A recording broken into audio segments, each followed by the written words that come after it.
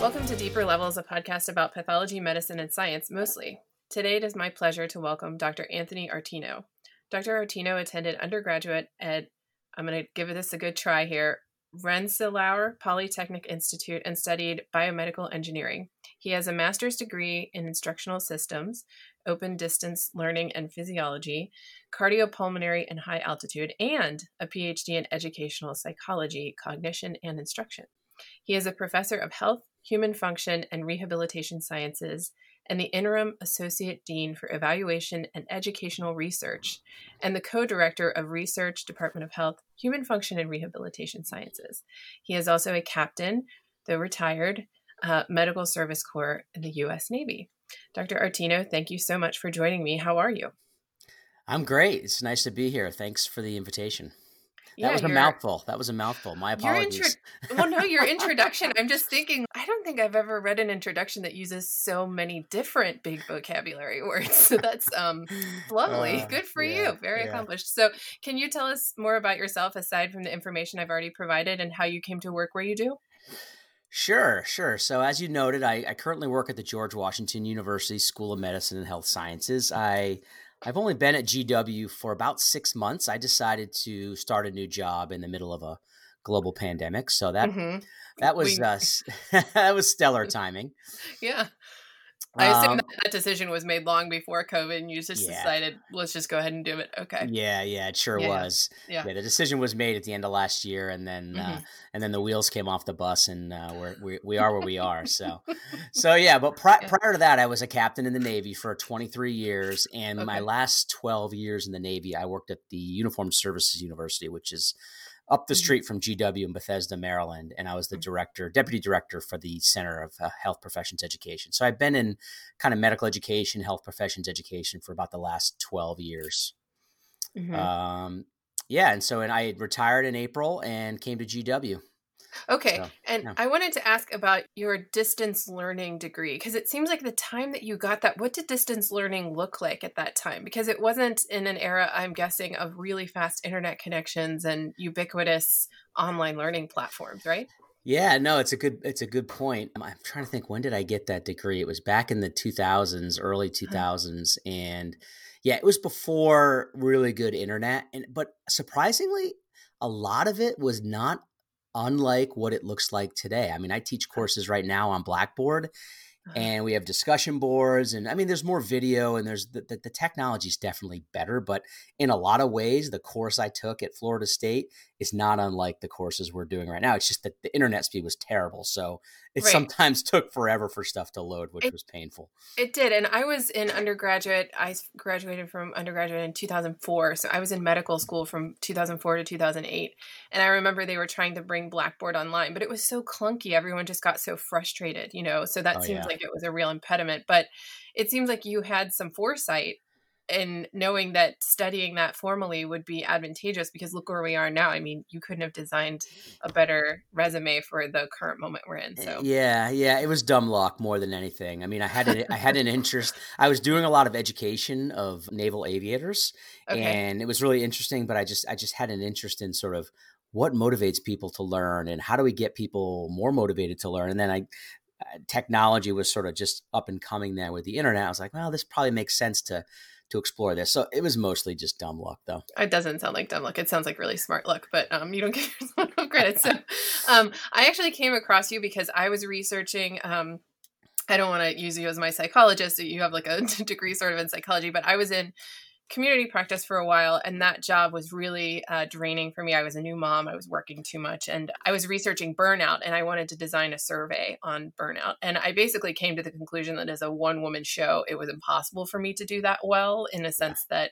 it requires, I think people like me who don't know that much about surveys assume that it's something that almost anyone can do. And then the more you read about it, and I read your research papers, I was like, no, I can't do this well. And so the American Society of Clinical Pathology ended up doing a really excellent study, and they have scientists and people who work on it. Basically, like, that's their full-time job, and that's how it should be done. But that's how I found you, and I've been following you on Twitter since then. And you're funny, but you're also very smart. And I never thought that I would be someone who liked reading about surveys, but here we are. So that's why I came to find you, and I reached out to you. So thank you for coming. And specifically about surveys, it seems like you do, I've read your CV, you're another person who should only send that as like a PDF because of the rainforest. It's like 40 million pages long, but you consult with others a lot on surveys. You do a lot of work with surveys. What made you interested in that area of study? Sure. So it's funny that you say that about you didn't think you'd be a person who'd be interested in reading about surveys. Neither did I. And my sons, I have 4 kids, and my teenage sons like to tease me because I say, "Oh, I was in the Navy. I worked with naval aviators." And my 14-year-old will say, "Dad, all you do is surveys all day. You're not fooling us." So yeah, I'm now a survey nerd. I can still run an 8-minute mile. I mean, because they make everyone in the Navy run, right? So that's right. That's right. Tell them, yeah, yeah, I used to fly in Navy jets. I was so cool at one time, and now I just do surveys all day. Teenagers are not going to be impressed no matter what you do. No, exactly. So, yeah. I could be a rocket scientist or an astronaut, and they wouldn't be impressed. They wouldn't care. Yeah, you'd still embarrass them. Yeah. Right. So how did I get interested? So I took a class in graduate school, my PhD at the University of Connecticut. I took a class in, I think it was called instrument design. The instrument being the survey, and it was all about it was about how to design a survey, but it was more about how to analyze survey data. So I think we spent one class writing survey items, then we spent the rest of the class doing a bunch of fancy math, psychometrics, factor analysis, reliability analysis, all this really heavy math, which I enjoyed at the time. I enjoy it less now. But we didn't spend very much time at all talking about actually how do you write good survey items so that people can actually understand what you're asking. And so since that course, I've continued to be interested in surveys, but I've shifted my interest more towards the beginning part of the process of sort of how do we write items that people can even understand? Because if the data, you can spend all your time analyzing the data, but it's meaningless if the people just answered whatever they answered because they were trying to get through your survey as fast as they could. Exactly. Yeah. I saw 2 broad themes in your survey writing, and I'd like to tackle them separately. You first note the importance of getting good data, which is what you're talking about right now, and how even minor slip-ups in design, so, garbage in is garbage out, and it can change things in major ways. You comment specifically on the 2000 presidential election and Al Gore versus Pat Buchanan, and how maybe the presidential election was decided based on poor design of this ballot. So can you talk about the importance of getting good data, and how common, when you look at surveys and medical research, is this the problem that you notice? Yeah.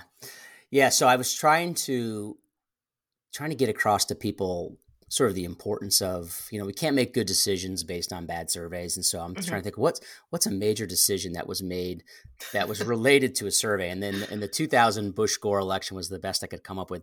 I won't go into it. It's a fascinating case study and what can go wrong. But the bottom line was there was this butterfly ballot that was really oddly designed. And so if you looked at the data, it turned out that a bunch of people voted for Pat Buchanan when they were likely intending to vote for Gore. And that shifted things by many, many thousands of votes. And again, potentially could have changed the election. But it's just kind of amazing how if you looked at it, you'd say that's a really small design change, but it made a huge difference. And that we see that all the time in surveys, not the stakes aren't usually as high. So we've looked at this in so I do my work mostly in medical education or health professions education. And if we looked across 3 journals, and we said, okay, how often are people using surveys? We looked at all the original research articles, and about 53% of those articles used a survey as part of their method, which is kind of amazing, more than half of the research in this field. And part of that's because, as you mentioned, like they're seemingly simple to do. It's like, let's just do a survey. Whenever somebody walks up to me and says, hey, let's just do a quick survey, I kind of cringe. Word just, you're just like, oh, no. Right. Because I know that's just a bad sign. Yeah. So we looked at those surveys, and obviously they're widely used. But we said, what's the quality of the surveys? So we analyzed all of the survey items, and there was about 591 items if we just looked across the items, and there was several dozen surveys. About 20% of those had, for example, there's an example. There was a lot of different problems that we looked for. We just wanted to see, are people using best practices in the way they're writing their items? And of course they're not. But as an example, about 20% of those items used what we call double-barreled items. So Right. a double barreled item is like how often or how effective was the didactic in bedside instruction, right? That would be a typical sort of medical education type question. It's a double barreled question. It's asking about two things: didactics and bedside. What if one is good and Hmm. one is bad? Hmm. How do I answer that question? And it turns out respondents use different strategies when they answer a question like that. Some Hmm. people think about the best part of it and they rate that. Some think about the worst. That's probably the more likely option. And some think about both and they kind of average their answer. But Hmm. as the person trying to collect that data, you have no idea what they did. Hmm. All you have is their data. And so Right. that's a problem. And that's probably the most common thing we see. And there's lots of other issues that we saw. Another really common one is the use of agreement response anchors. So it's like, to what extent do you agree or disagree with the following statements? Yeah. We see these all the time. About 50% of all the survey items are written this way. But the problem is those types of items, a bunch of statements, and then how much do you agree or disagree? It's just not very conversational. It's not how Yeah. we talk to each other. And Yeah. it's just not a good way to get data. And oh, by the way, you confound the thing you're trying to measure. Let's say I was trying to get your attitudes about some topic, pathology. But I use the agreement response scale. I'm confounding your attitude about pathology and how agreeable you are. Turns out agreeableness is one of the big 5 personality traits. So if you don't have a strong attitude, what I'm Yeah. actually measuring is how agreeable you are. And usually It's that's how, not what I care about. Yeah. yeah, it's how willing you are to agree with me when I Right. say pathology is wonderful or pathology is terrible. And the other thing is, I think that probably some number of people probably misunderstand those questions because it's not quite a double negative, but it's something close to it. It's like, Right. I'm setting up the question in the positive. Now I want you to answer in the positive, which means positive, but the Oh, negative right. means, Right. you Right. know what I mean? So it's kind of Yes. like, I Well, kind of that wonder if a certain number of people are like, wait, what? So, No, I don't know. exactly. Yeah. In fact, negatively worded items like that are Yeah. another Yeah. thing that we coded for, and there was a Yeah. lot of those, Yes. right? The point is you don't want somebody to say no in order to mean yes, or Exactly. disagree in order to agree, and we do that all the time Yeah. to people, Yeah. Yeah. and Yeah. And yeah, it's really hard. Cognitively, it's a difficult thing for people to do. it is. But I will say, as someone now who writes a lot of test questions, that it is much easier to write a test question that is in the negative, right? Yeah, yeah, But totally. it's lazy. I understand that, and I understand why they've taken it away because it's not a good format. But Yeah. it's much harder to write a positive question, And if that that's makes sense. it's a good Yeah, point though, because yeah, there's a lot of corollaries between yeah, writing test items and yeah. writing survey items. At the end of the day, Yes, they're both a form of assessment. So a lot yes. of the principles are kind of consistent across the two. Yes, yes. And I have to ask myself when I'm writing a test question, what am I actually trying to make sure that this person knows, and then Right, just right. go back to the beginning and start over. It's like with a survey.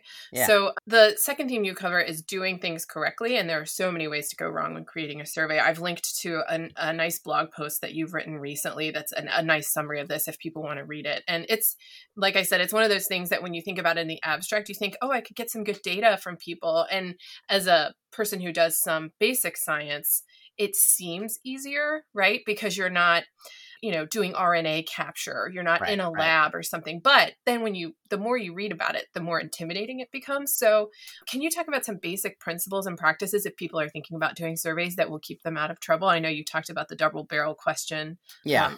Yeah. Yeah, sure. I mean, there's there's obviously a lot of different principles. I cover about 6 in that article that you mentioned. So I'll mention a Hmm. few of those here.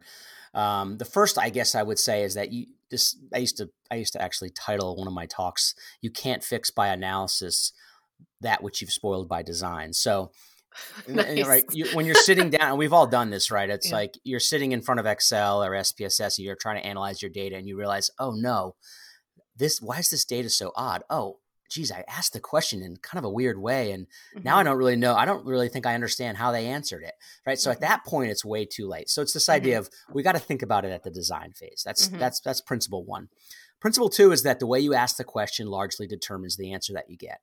And that Bush Gore ballot is probably the best example of that. This is the dimpled Chad, right? This is the same. Yes. Yeah. So the seemingly small design changes, I mean, for everything from the way it's formatted to the way you ask the question to the way the response options are laid out on the page, all of those things, which again don't seem like a big deal, can really change the answers that you get. So you have to be Hmm. thoughtful about that. A third is this idea that it takes a lot of cognitive energy to complete a survey. If you think about as a survey respondent, we've all taken probably lots of surveys in our lifetime. And if you really want to be thoughtful, it takes a lot of energy. I mean, think Yes. about the things that you have to do. So there's generally, we think of at least 4 things that you have to do in order to answer a survey question. First is you have to comprehend the question.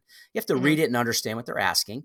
And as the designer, you want everyone to understand the question the same way. You want different answers Mm-hmm. potentially, but you want them to understand it the same way. Second is you've got to retrieve something from your long-term memory, whether it's an attitude, how many times you did something, whatever. Then you've got to count those things up and maybe make an estimate or a judgment. And then you have to report your answer. And so what the point is that takes a lot of work. And a lot of times people skip some of those. Like they're just like, I'm just going to give a good enough answer because this is a Mm-hmm. confusing question and I don't really have time. So the Mm-hmm. point is you really want to make things easy for people so that they can get through those cognitive steps easily. And the best Okay. way to do that is to pre-test your survey and make Mm-hmm. sure it's clear, make sure people understand what you're asking and can answer the questions. And then I Yeah. guess I would make one last comment. And again, there are more principles, but this one I think is obvious but important to know is this idea that respondents are generally pretty unmotivated to take your survey. I mean, think about it. Yes. When's the last time you were super psyched to take a survey that somebody emailed you? Probably Well, never, right? I was going to mention that as a person who has thought a lot about surveys now, I'm probably skewing people's data because I have survey empathy now, right? I Yeah. take Yeah. every survey that is sent to me because I'm like, oh, they need data because I know Yes. in most Yes. survey responses, like what 10% is considered good. Right. So Right. I take all the surveys now, but Yeah. I'm Well, sorry, I'm an outlier. you and I are both the survey nerds who I take every survey too, not because I want to take the survey, but because I Well, want to. I collect bad items. you want to peep their So questions. I right, get it. I want to see what they did and what it looks like. And again, Yeah. I use a lot of these examples in talks Yeah. that I do. So um, Oh, uh-oh, yeah. beware, Costco or whoever's sending back to our, Right. you're Right. you're Right. you're gonna show up on the internet. Yeah, but for the Yeah, motivation piece, the point is like yeah. you've got to. There's two ways to think about this. You've got to encourage people to take just to even open the link that you sent or to take. So it's the motivation to start the survey, and then it's Mhm, the motivation to be thoughtful to kind of go through those mhm, cognitive steps. And so you got to think about that as the designer. How do I encourage people? You know, how do I make it easy for them? How do I maybe provide a reward so that they'll do it? How do I ensure that they trust me? So can I send the survey from a trusted source? You know, you can think about some of these ways of motivating them to take your mhm. survey, but understanding that 9 times out of 10, they're pretty unmotivated. So let's make it Yeah. easy for them to get through the survey. And do you believe in, I know I've read a lot about, like gift cards and things like that can incentivize people. Sometimes people will collect email addresses and then have like a raffle for something. Do you ever engage in that kind of, or is that is that like tomfoolery in the world of No, I mean, academic surveys? no, there's some evidence that can help. Actually, Mhm, there's not very good evidence that a raffle, this idea that if you take my survey, you'll be enrolled in a raffle. To my mhm, knowledge, it's not really effective. mhm, What actually is most effective, and it seems kind of odd, is to give somebody, anyone you ask to take the survey, you give them a gift. Here's $1. It's like the what is it, mm. like the March of Dimes? They send you an They mail envelope you a with a dollar dime in bill. it. Mhm, Yeah, they mhm, mail you a mhm. dollar bill. Okay, that's $1 bill. It's not a lot of money. Well, it's not really about the money. It makes you feel Yeah, guilty to, yes, yes. it turns it into a social exchange. Oh, they just gave me $1. What a nice thing. I'll take their survey. So that approach, which is costly because now you're sending money or gift Mhm, cards to everyone. mhm, They haven't even taken your survey yet. You're sending it to everyone, but it turns out that's the best way to get an increase in responses. But even that, honestly, is not super effective. You mhm, could spend a lot of time and money doing that, and you would only get a small bump in response. And at the end of the day, everyone is over surveyed. And so mhm, response rates are actually over. If you look across the last 10 years, they're going down, mhm. down because now everyone can do a survey with SurveyMonkey, right? So everyone is over surveyed. So it's a hard thing. Getting people to take your survey is probably one of the hardest parts of this. That's interesting. Over surveyed. I didn't know that was a word. I just learned something. Well, Um, I may have just made that up. well, that's going to be your next paper. So I also noted in your writing, you emphasize the need to use surveys to assess students periodically to find students that need help. And as an educator, I realize how hard this is, particularly over Zoom, to know when a student needs help, especially given some of your other work that you've found that people who most need help are often the least likely to ask for it. I have to imagine, though I'm not sure this has been proven, that that's even harder when these students never see you face to face. So how do you see this issue, and how have you adapted your practice as a result of COVID-19? Yes, it's a good question. I think some of what you're getting at is the idea of the unskilled and the unaware. There's a famous Dunning and Kruger article from 1999. It's even called the Dunning-Kruger effect. It's the idea that the people, the learners who often need the most help are those that don't realize they need help, right? It's the unskilled and unaware. They don't have the skill or the knowledge, and they don't know it. And so with that in mind, if you were to ask somebody on a survey, hey, how are you doing on X, Y, or Z? You actually probably wouldn't get a great response or a very useful response because they just don't know. And this goes to another idea that people are generally pretty bad at self-assessment. So if I asked you generically, like, how good are you at X? Some global sort of issue. How good are you as a physician or something like that? You might be surprised how self-deprecating I am. But that's yes. for another day. But you know what? I bet you're very skilled, and people that are skilled actually tend to underestimate. It's the unskilled and unaware that say, "Oh yeah, I'm fantastic." And so oftentimes a self-report is just not the right way to get at that because people just don't know, and you're not going to get quality answers. So I would say, and it seems like kind of a silly answer, I think it's a conversation, in the COVID world, especially where we're all now, whether that's an electronic conversation, it probably is, or, an email. I don't think a survey is necessarily the right approach. Sure. And honestly, I tell people that all the time. They come to me because they want to do a survey, and 9 times out of 10, they walk away and they're going to do something else because a lot of times a survey is not the right approach. Okay. Because you have to kind of know something about the thing you're trying to measure to create a survey. If there's a lot of uncertainty, then you kind of need another method, more of a qualitative method, a conversation. Yeah. And so, yeah. I have noticed that.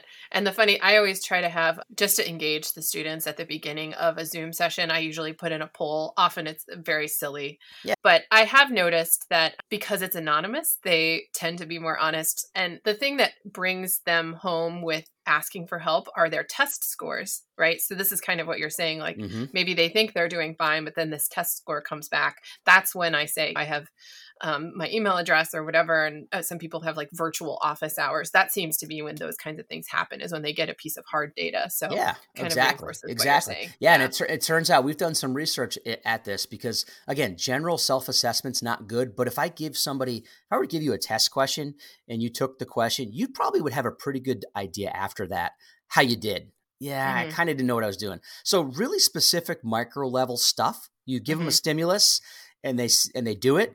People are pretty good at assessing that. It's just it's the bigger things that we ask people about that they have a hard time judging. So you're right. If you've got a stimulus like a test, now it's something we can talk about. Now people they're going to have a better idea of where they were.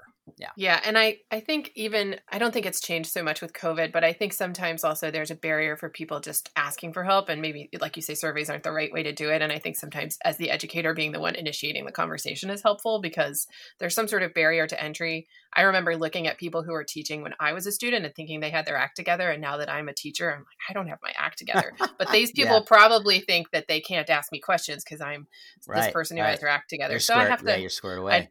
I just have to, I just have to make sure they realize that you're seemingly squared away. Exactly. We all have insecurities, and that, I try to, I actually, one of the things that I have found most helpful is telling them, like, I had to go the other day and give this talk and I didn't know about X and I had to go read 20 articles and here are the crazy notes that I made about it, and I'll show them. And I think that helps them because they think by the time you get to the level, of being a professor, you have it all figured out. And the answer is absolutely no one feels that way. I mean, and that's a fantastic educational strategy, right? You're modeling the very thing that you're wanting them to do, because help seeking, which is what you're talking about. Yes. Again, that's a sign of somebody who's skilled. People who kind of are highly regulated, they will have no problem asking for help. But they have to feel comfortable in doing that. And people who, again, because I know my sons are always like, I'm not going to ask for help. That's, they're going to think I'm stupid. I'm like, no, the teacher's going to be like, yes, this person's asking for help. They realize Yeah. that they don't get this. And Yeah. that's a good thing, but there is a barrier, like you mentioned. It is.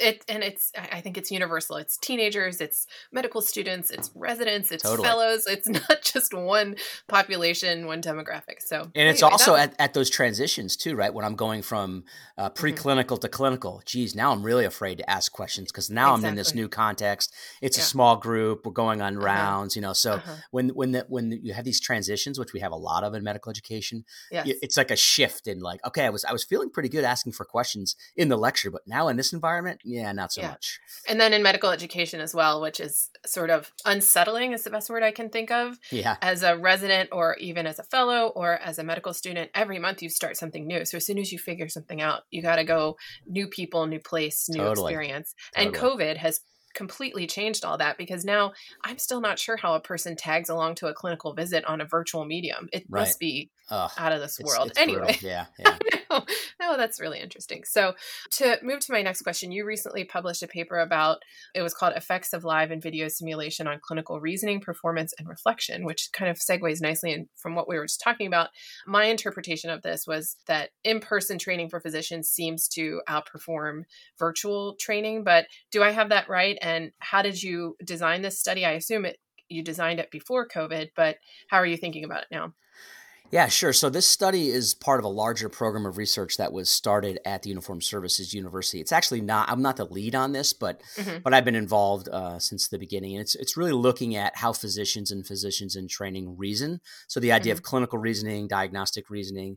It's really one of the holy grails of sort of if you could crack the nut on how to teach clinical reasoning really well, Hmm. and because we know diagnostic errors are a huge problem, you could just make a huge impact. So part of a larger program of research. In this particular study, we were comparing different simulation approaches because we use simulation a lot. And you're right, it was before COVID. What we did was it was kind of a fun thing because we randomly assigned practicing physicians to two groups. In one group, they watched a video of another physician conducting a history and physical, and then they had to come up with a diagnosis. And then the second group, they actually participated. They were the physician in a live scenario with a simulated patient. Mm. And then we compared their performance to the extent that did they get the right diagnosis. We had a post encounter form that they had to do. And consistent with our expectations, the physicians in the live scenarios scored better on our primary outcome measure, which was the quality of their reasoning. Now, this may seem they perform better than the ones that watched the video. Now, it seems kind of obvious, but it actually diverges from some of the prior work in medical students and other more novice trainees who tend to perform better in less authentic environments. So, watching a video or a paper case. So, the physicians, because they're more knowledgeable, they have more skill, they do better in more authentic environments. We also observed differences in how the live group reflected on their performance. So we had them perform, and then we had them either watch the video of themselves or rewatch the video if they were in the other group. And we asked them about what the challenges were. What challenges did you experience? And the people in the live group, the physicians in the live group, they talked about, they focused on things like, oh yeah, my data analysis skills were kind of messed up here. I didn't do this. I didn't do that. Those that just watched a video, they weren't actually doing the encounter. They cared. They talked about things like, oh, the case scenario was inadequate. I didn't have enough information. So they talked about a bunch of stuff that was kind of irrelevant. They said there wasn't enough information here when in Yeah, they were. reality, Yeah, there was plenty of information. The cases were developed by experts and like the information was there to solve it. It's just right. they were focusing on stuff that wouldn't help them get at the answer. At the end of the day, this work just seems to suggest that, again, pretty simple, but interesting way to go about it, that experienced physicians benefit from learning in environments that have greater autonomy and more authentic patient encounters. Whereas more novice students, yeah, it makes sense. Like, they probably there's too much cognitive load to throw them in with a patient. Let's start with a paper case. Let's use a simulated video encounter and have them watch that. Hmm. Now in terms of implications for COVID, I'm not 100% sure. I mean, clearly we're going to be using more or less authentic training modalities, I think, as we Hmm. continue to social distance. And I think Yes. that might be okay when we're thinking about medical students and residents. But if we're thinking about more advanced residents and fellows, we need to think about, how can we get them in more authentic environments because they're probably going to learn and perform in much more effective ways in doing that. Yeah. Yeah. And then as a pathologist, it's hard to sort of draw a straight line from what you're talking about. I don't have patient encounters in the Right, sense right. that but this gets to something I was actually talking to a friend of mine about, how right when COVID started, and I have a much better camera now, so I can pretty much do live sign out with a trainee, and Right. it's really, it's so much better than it used to be. And it's pretty close to sitting across the microscope. My problem is if I wear a mask at my microscope, I'm like a heavy breather or something. I fog up the lenses like immediately, and then I can't see anything. And if I can't see anything, I'm not a pathologist. So I've been thinking a lot about how different it is for me to basically hand a case to a trainee, and it's 50 slides, and it's a complicated breast resection, and I just give them the answer. That's not the point. They're not going to learn anything. And so for a while I was keeping notes like, day 1, this is what I did, this is what I was thinking. Day 2, this is what I did, this is what I was thinking. And I think that got closer to what it's like to be a real pathologist. But I think if they really want the experience, which is kind of gets at what you're talking about, they have to sit with me and hear me perseverate on day 1 and day 2 and day 3 and day 4, or else they're never going to be able to sit down at the scope when they're by themselves and do it themselves. So I've been putting a lot of thought into this, and it's really hard, and trying to keep everybody safe and weighing that against making sure that we're turning out people who can practice medicine. It's going to be it's a huge challenge. It's not going away either. So no. Yeah. And we can do so much with technology and with kind of what we're doing, but you do miss some of those key, especially the more advanced stuff. Like, you have to interact with patients in a live setting, and you have to do the things you're talking. It's just not, you can't get them kind of across the finish line. You can get them close, but you just can't get them all the way there. Yeah. And it's tempting as a person who is in charge of someone's learning to think, if I just give them this case and they see all the work I put into it, they read it and they realize what I did, I just don't think it even gets close to being the same as watching someone actually go through the process of solving the problem, which is kind of what you're talking about. Well, it's a huge challenge, but we'll get there. It'll be okay. And like I tell the medical students, just picture yourself 10 years from now, you're the one teaching, and the students are rolling their eyes at you, and because you're talking about how back when I was in med school, COVID was happening, and so it's like, so just picture yourself, because it's going to be you soon. So I'm guessing based on the years you completed your undergraduate training that you're a little bit older than I am. And I only bring this up because at times I feel like I'm already a dinosaur in terms of technology and adapting to the students' learning modalities. But you have a robust Twitter presence. You seem to be conversant and living in this online world. So I have a 2-part question. 1, have you always been an early adopter of new technology? And do you think this goes hand in hand with what you studied in your master's and PhD training in education, distance learning, all that stuff? Yeah, I'm not sure I'd categorize myself as an early adopter per se. I mean, I'm either that or I'm sort of in the early majority group. I think those are the terms that come from, Rogers' diffusion of innovation theory. But yeah, I'm somewhere in the front half of things. I'm not a Luddite. I'm not like totally at the end. You're not a Luddite. You're not like cutting telephone wires and stuff. Right. But I'm not too far behind. So or the other terms they use, digital native and digital immigrant. I'm not a digital native. I mean, when I was growing up, we didn't have cell phones and the internet. So I'm definitely coming to this a little bit late, not like my own kids who are literally born with a cell phone in their hand. But I'm on the front half of being sort of adopting things somewhat early. So for example, I joined Twitter. I think I joined Twitter in 2012. But for the first few years, maybe 3 or 4 years, I was mostly just lurking. I wasn't comfortable posting. I didn't really even understand how Twitter worked. What's a hashtag and what does it mean to tag somebody? And I was on Facebook doing that mostly for personal stuff, but I just didn't get Twitter. So it took me a while. But now I love it. And I use it a lot, and we can talk more about that. But I do think it's related to my interest in technology, because I've always been interested ever since I did that early online degree of sort of how can we use technology to enhance learning. And that actually my interest more recently has shifted to how can we use technology to help researchers disseminate their work and get people to actually read their stuff. So those things are different but related. Yeah. Yeah. And I think basically, I don't know. And you seem like, someone who understands all these theories behind what I'm actually talking about. But it seems to me like there are 2 kinds of people, big big categories. Yeah. Those who look at a new technology and think, gee, that's interesting. I'd like to poke around with that. I'm going to put you, my husband, in that group. Yeah. Then there's people like me who see a new technology and think, as soon as I put a pinky finger on that, it's going to break. Right. And I just know that there are two kinds of people. It's like new technology, and COVID has sort of forced me to like sit down, be comfortable with my discomfort and just do it. But it seems like you probably fall into the group of like finding things interesting and you can't wait to like explore them a little bit and then apply them to what you were already doing, which is medical education and basically furthering people's learning. So yeah, lovely. I think so. Yeah. Yeah. So can you talk, you wrote a recent paper, To Tweet or Not to Tweet. That is the question. I mean, what do we think Shakespeare would think? But that's a whole nother. Yeah. Another, what would Shakespeare think about Twitter? Another podcast. So it was a randomized trial of Twitter effects in medical education. More generally, that paper, but also you want to talk about how you use Twitter. Do you vent, self-promote, talk about politics, fun, all of the above? Yeah.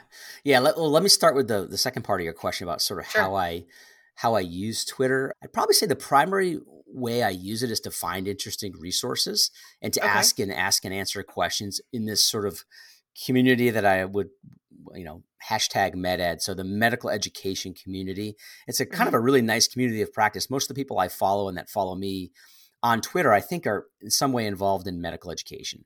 Mm-hmm. And I use Twitter really for professional stuff, whereas I have a Facebook account. I try to keep that for personal stuff. And so I use Twitter to find articles, to post my own articles. I do use it for some self-promotion, probably to a fault, but I also use it to promote my colleagues and what they're publishing. And I use it more recently with the politics and the world that we're living in. I use it to vent a bit, which I try to do not so much because, again, I try to be somewhat professional, although I do make sort of goofy comments and whatnot. But at this point, I'm not actually sure if on balance, my time on Twitter is well spent or if it's a time waster. I mean, clearly when I'm procrastinating on a project, writing project, I'll go on Twitter and spend time and I'm mostly just wasting time at that point.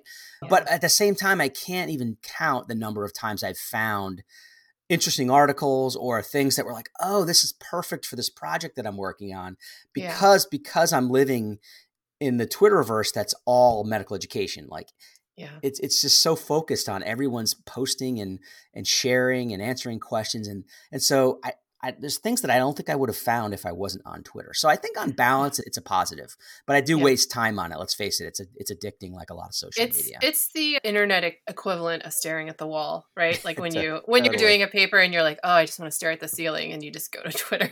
And I'm sure that it doesn't give your brain the same kind of rest, but I completely agree with you. It's good and bad at the same time. So yeah. But the study that we did, which was kind of cool, was the first time I had done like a truly randomized control trial.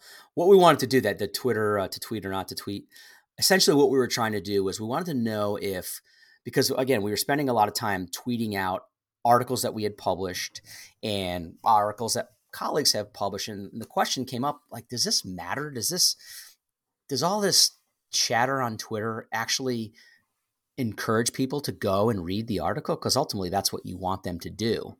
Mm-hmm. And we just didn't know. There had been a few studies out there, but we wanted to do it in sort of our little medical education universe. So we did that.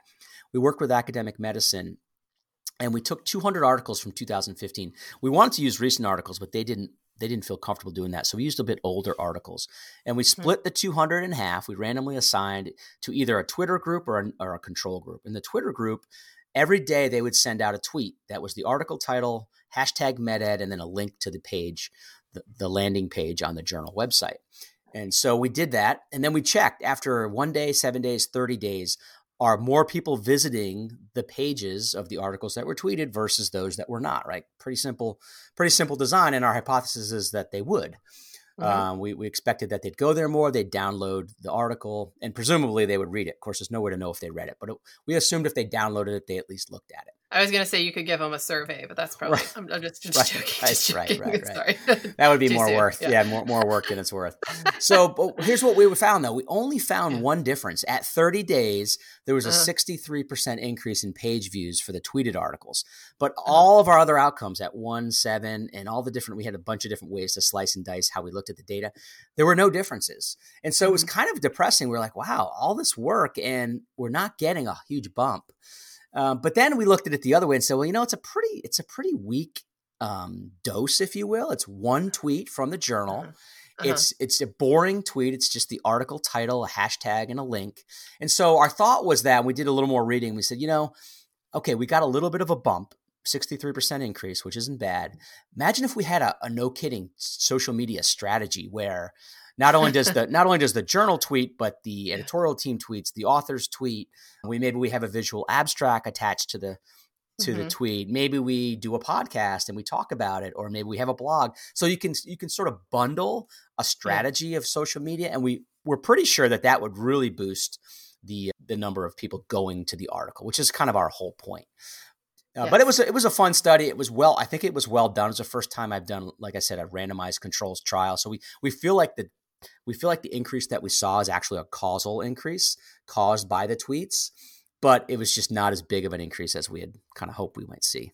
Yeah. And I definitely think the visual part helps too. I can say anecdotally, the tweets that I put out that have photos for my podcast, if I put a picture and it goes, and people like pictures. Not just pathologists. Everyone likes pictures. I think there's actually pretty good data out there that is the case, that if you have a picture. And so now we're dabbling in that. And visual abstracts is the next thing that we want to study is, okay, awesome. How do visual abstracts influence? Visual abstracts are interesting because it's a double-edged sword, because sometimes I think people just read the visual abstract. It's like, I don't need to read the paper. I just, and so that's not really what we want them to do, but it's better than them having no idea. And also, if it's something they really are interested in, then they'll go and they'll dig into the paper and look at the methods and the findings. So, and sometimes on balance, it's good. Yeah, and it puts the seed in their head. A lot of times I read abstracts quickly, and then 6 months later I'm like, I read something about that. Yeah. Totally. So plant the seed. So you have tweeted, I went through your Twitter page, and you accurately represent it, mostly business, I guess. But you tweeted that as educators, we know that a key to learning is timely feedback, and the word cues in caps locks. Yeah. And you said, it seems like you found some of the experiences of online learning, and I was intuiting this. I did not know that you had children. It sounded like you did from the way you wrote the tweets, that you found these experiences less than optimal. So much like I imagine it is hard for, say, a science teacher to have parents of their students be physicians and, PhD people. How has it been for you to watch your kids online learning when you have a master's degree in online learning, you have a PhD, you do survey design? What is it? Sometimes you just have to bite down on your tongue. What's that like for you? Yeah. Well, so before I answer that, let me just say one thing, because it's kind of funny, because when I interviewed for the job at GW, one of the people that interviewed me, I didn't know her, but I knew, how a lot of times you just know people on Twitter. And she said to me in the interview, she said, "You're exactly the way you are on Twitter." And I looked at her and I said, "I don't know if that's a good thing or a bad thing." That means. Did you expect me to be? She's like, "You're just as much of a wise guy in person as you are on Twitter." There you go. Okay. But you got the job. So but it worked out. So I guess it's not too bad. But it's totally painful. I mean, I really feel for the K through 12 teachers here in Maryland and across the country who've been asked to teach online. I mean, they've really been given sort of an impossible task. Yes. With very little resources, very little training. But with that being said, there's certainly a lot of room for improvement. In fact, it's funny that you mentioned that tweet, because the other day, my 14-year-old who's doing virtual learning, he hit the nail on the head. He's a smart kid. He said, "Dad," he's like, this is so hard, because all the teachers are they're doing it all wrong. All they do is take what they would normally do in the classroom and they stick it up online. He's like, that's not good, education. I'm like, you are so right, because that is sounds like you have another PhD on your hands there. Exactly. He might be following in Dad's footsteps. He's the one that makes fun of me for being the survey guy, but he's a smart kid, and I'm like, Jack, you are so right. And that's what people do, and that's what college professors do when they move to online learning. The first thing you think is, okay, I'm going to take what works in face to face and slap it online. The problem is that doesn't take advantage of the things that the internet is good at, like collaborations and the social part of it. So you kind of have to rethink and rework to meet the same learning objectives. You might need a completely different methodology. And I think, but again, the teachers, they don't know this. They were taught to teach in a classroom, and they do that well, but they really struggle in the online. So it's hard, and I feel for them, and I complain sometimes. I make tweets like that. Sometimes I tag the principal, which I'm sure she loves. So you know The funny Poor thing is, principal. yeah, I tagged the principal. She's really busy on Twitter, so I let her know. The Oh reason my goodness. the reason I wrote that though was because Uh-huh. my wife was finding that the kids were getting feedback. She was getting Uh-huh. emails that they got feedback on an assignment that said, "Oh, you forgot to show your work. If you show your work, you can get, more credit." But she's like, "I don't think the boys are seeing this feedback because it's not Uh-huh. getting sent to them." And we asked the boys, they're like, "I don't know what you're talking about." So Oh, that was great. where that tweet came from. It was like, listen, if you want kids to learn, you have to Uh-huh. provide feedback. I mean, Yes. feedback is the fuel for the fire. And if there's no feedback, Yeah. there's no learning. And so that's Yeah. where that came from. And I was just frustrated. And I tagged her, Yeah. I talked to her about the feed, and she's like, "We're working on it. We're working with IT." I know. So it's like, It's hard. I don't know what the right answer is. I was joking. I was joking with a friend of mine. This was on a different podcast about how I could show people what I do when I'm cutting up specimens. Like people have organs taken out, right? And I'm right, cutting them up. right. And I was joking with her that I could get a GoPro camera. And I think actually that's probably the best thing I could do, because I think otherwise, how in the world would I film that, Yeah, And yeah. I think that's kind of what the teachers need to do. I think they need to put the iPad down, have that filming from one angle, but also be in the classroom and showing people literally your perspective, because I think they're having so much trouble with that, but we'll see. Yeah. And like I said, I mean, I'm so fortunate and so privileged that I have the resources and the flexibility with my job to help my daughter. And I don't know how people who are both working and, how are you supposed to do this? And you're making that choice between sending your child to school and possibly becoming exposed if you have vulnerable members of your family. And Totally. the whole thing is like almost more than I can think about. It's an impossible ask.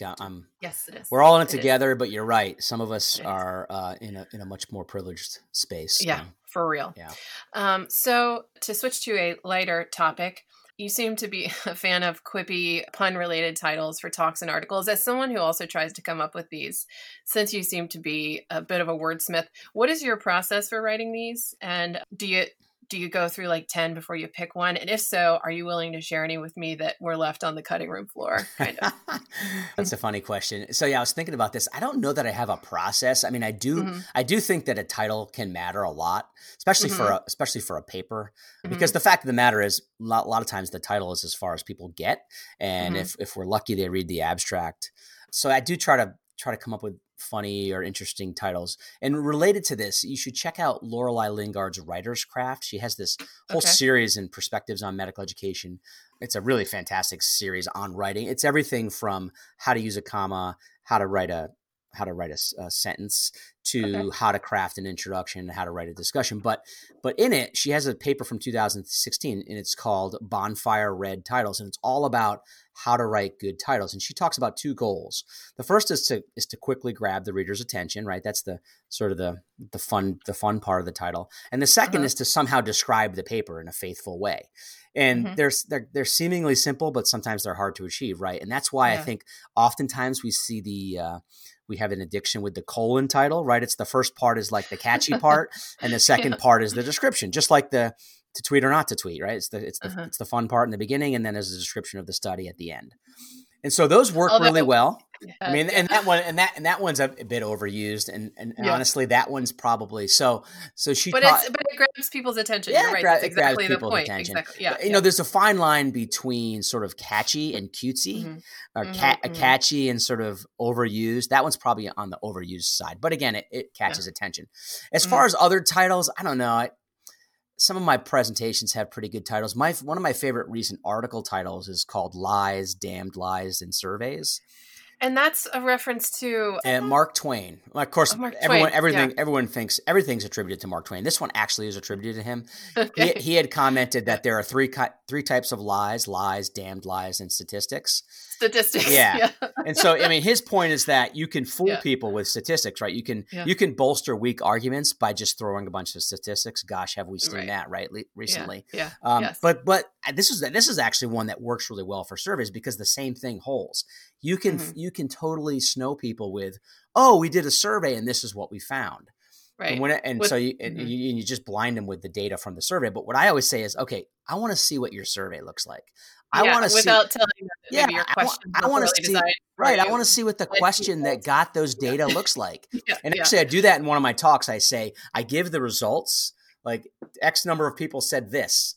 And you're like, wow, that's really compelling. And then I say, and here's the survey item. And it's like this awful, totally biased, pushing people in one direction type of survey. And you're like, oh yeah, now I don't really trust the data. So that's probably it. I mean, I have some other titles, but I don't have a process. I just try to find stuff that's going to be either funny or going to kind of catch somebody's attention. Yeah. Yeah. Yeah. I'm a big fan of puns, and it's interesting because it's either like it pops in my head right away or it doesn't. I don't know. It's hard for me to try to do them. I don't know if that makes sense. Sometimes it either happens or it doesn't. Right. Totally.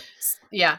So finally, you live in what I think is one of the most beautiful parts of the country. I lived in Baltimore for a while. I've had family in DC. I love that area. I wish I could live there. The traffic, I think, would do me in unless I got to work maybe 5 minutes from my house, which is kind of impossible considering how expensive it is. So what is your favorite thing to do or place to go when you're not working? Yeah, no, I agree. I mean, DC and the DC metro area, they really are beautiful.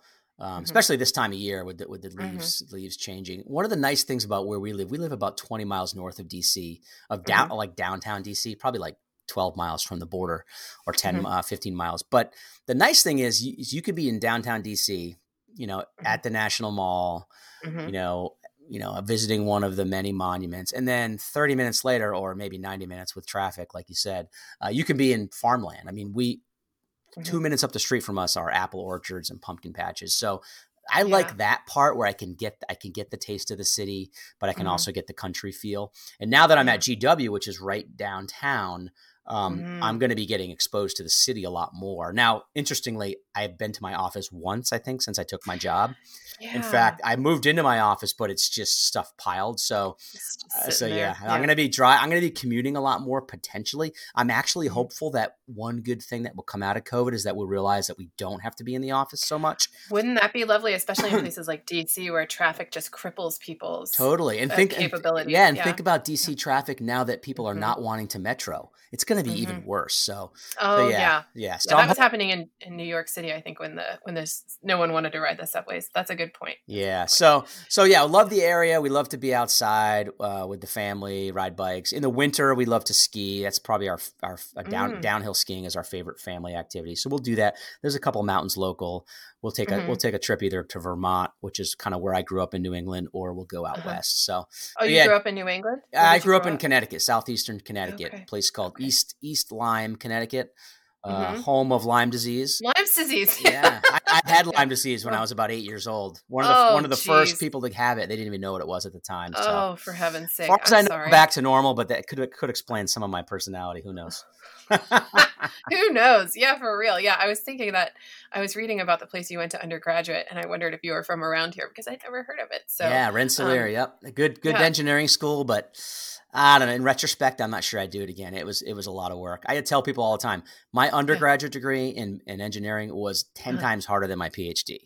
Undergraduate engineering is brutal. So brutal. Okay, but it's one of the few things where you can actually go and get a good paying job right after school. So I'm going to try to talk my son Jack into it. We'll see. Oh, well, he better not listen to this podcast. But that's interesting that you say that because, I did a biology and Spanish degree and my friends who did engineering were miserable. But then I guess they graduate and they kind of are already well. Yeah. They don't have to go to and I should clarify. I had a great time. It was so hard though. It was the hardest thing I ever did from a cognitive standpoint. Now I survived and I did well.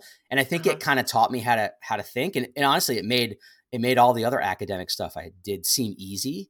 And so in that way, it was a blessing. It's one of those things that was really hard. Like you do hard things. You're like, it was great. I'm not sure I'd want to do it again, but it was great. So that's kind of how I feel about it. Yeah. Yeah, that's why it's hard for me when people approach me and say, "I want to become a physician. What are your tips for getting into med school?" I'm like, you're like deep breath. Are you sure you want to be?